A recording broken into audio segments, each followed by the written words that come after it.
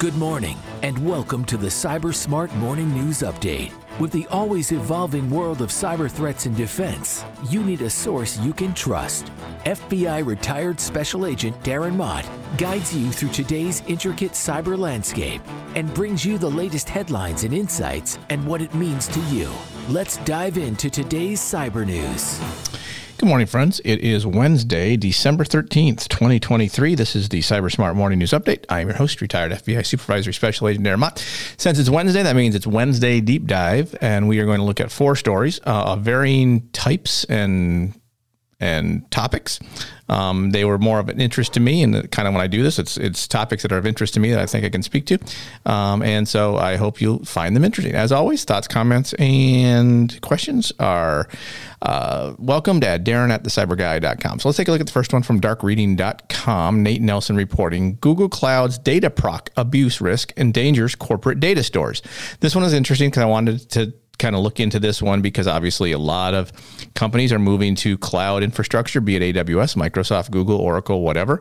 And so if you are looking to move to the cloud, these are things you need to be aware of. So lackluster security controls in one of Google Cloud's services for data scientists could allow hackers to create applications, execute operations, and access data in internet-facing environments. The issue lies with Google Cloud's DataProc, a managed service for running large-scale data processing and analytics workloads via Apache Hadoop, Spark, and more than 30 other open-source tools and frameworks.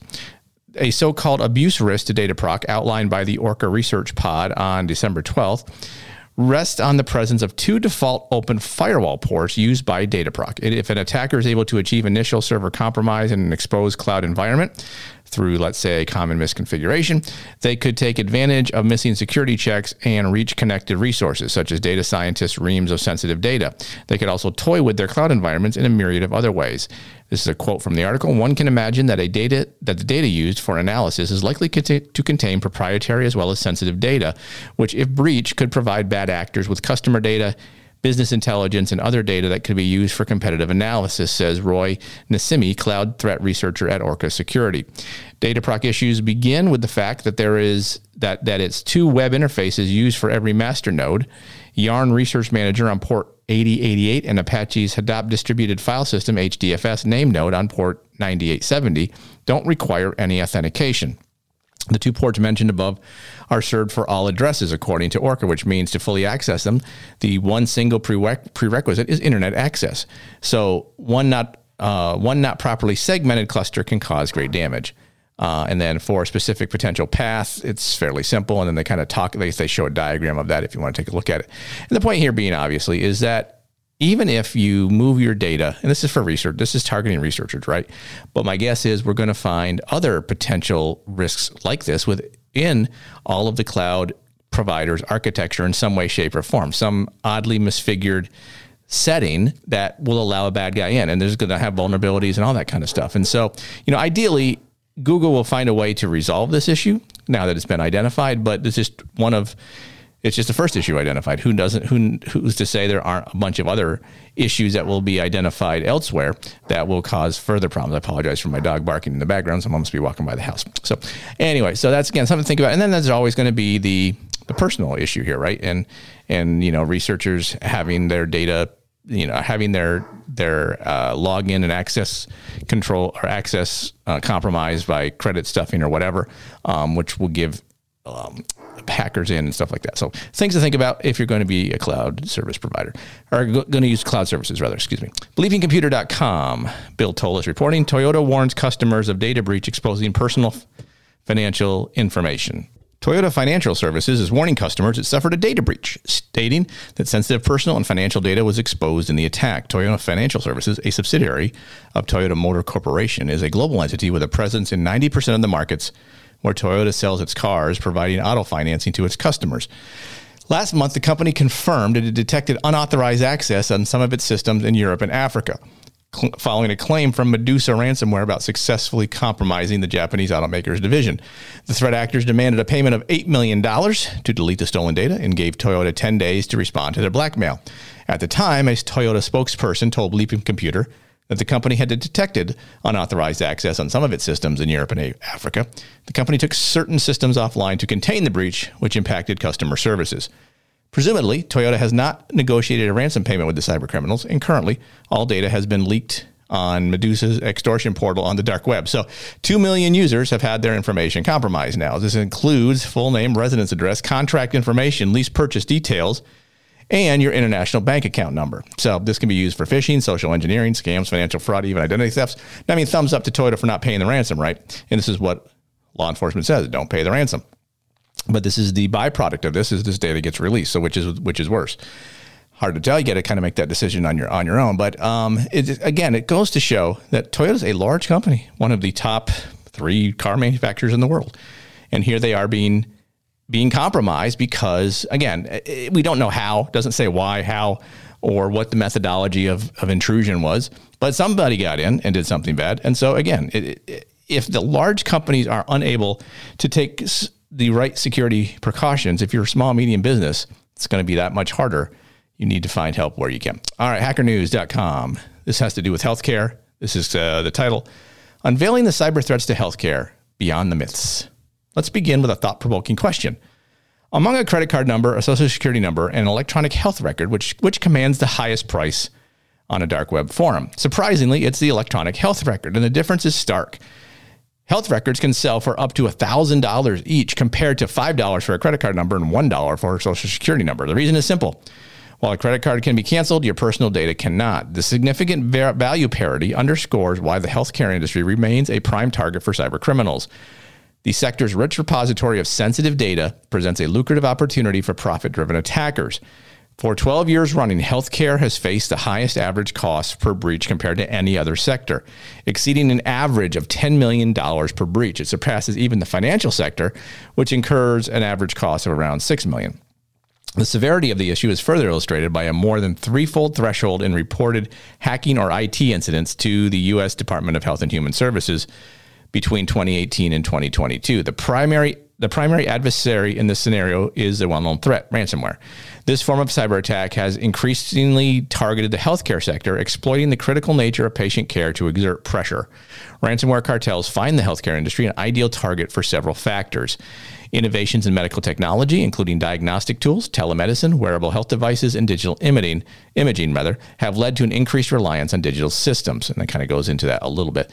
Despite these challenges, the situation isn't entirely dire. A key strategy for protecting sensitive data involves adopting the mindset of an attacker. This approach sheds light on the cost-benefit calculus of potential attackers, identifying which assets they may target and their likely methods of attack. An important realization in this context is that the nature of threats hasn't necessarily become more sophisticated. Rather, the attack surface, the range of potential points of vulnerability, has expanded. By focusing on asset inventory and monitoring the attack surface, organizations can gain a strategic advantage. Viewing their own systems from the attacker's perspective enables them to anticipate and counteract potential threats, effectively turning the table on the attackers, which is a good point. But I wonder, and hospitals are going to have to do this, but can they afford to do it? And do they have the personnel to be able to do it? That's going to be the problem.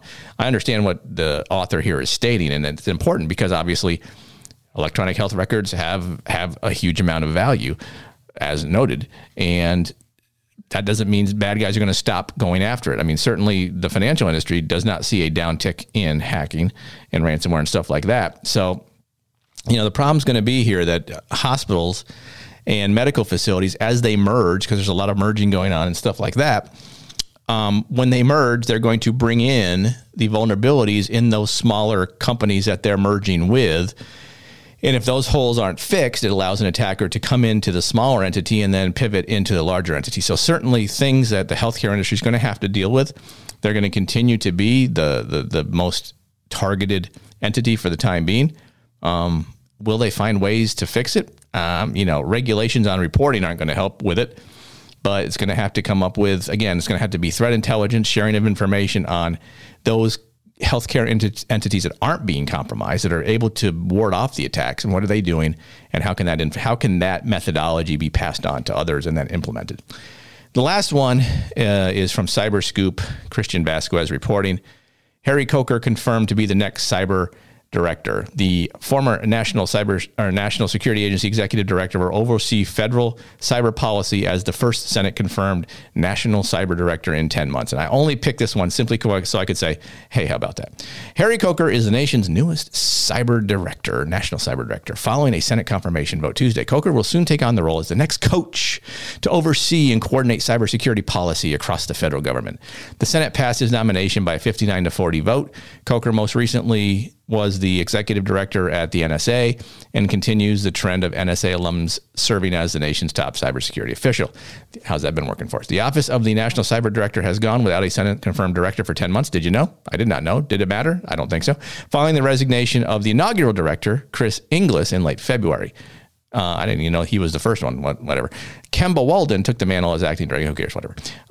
Coker spent 17 years at the CIA in various leadership positions, including the Directorate of Digital Innovation, Directorate of Science and Technology, and the Director's Area, according to a bio at Auburn University's McRae Institute for Cyber and Critical Infrastructure Security, where he's a senior fellow.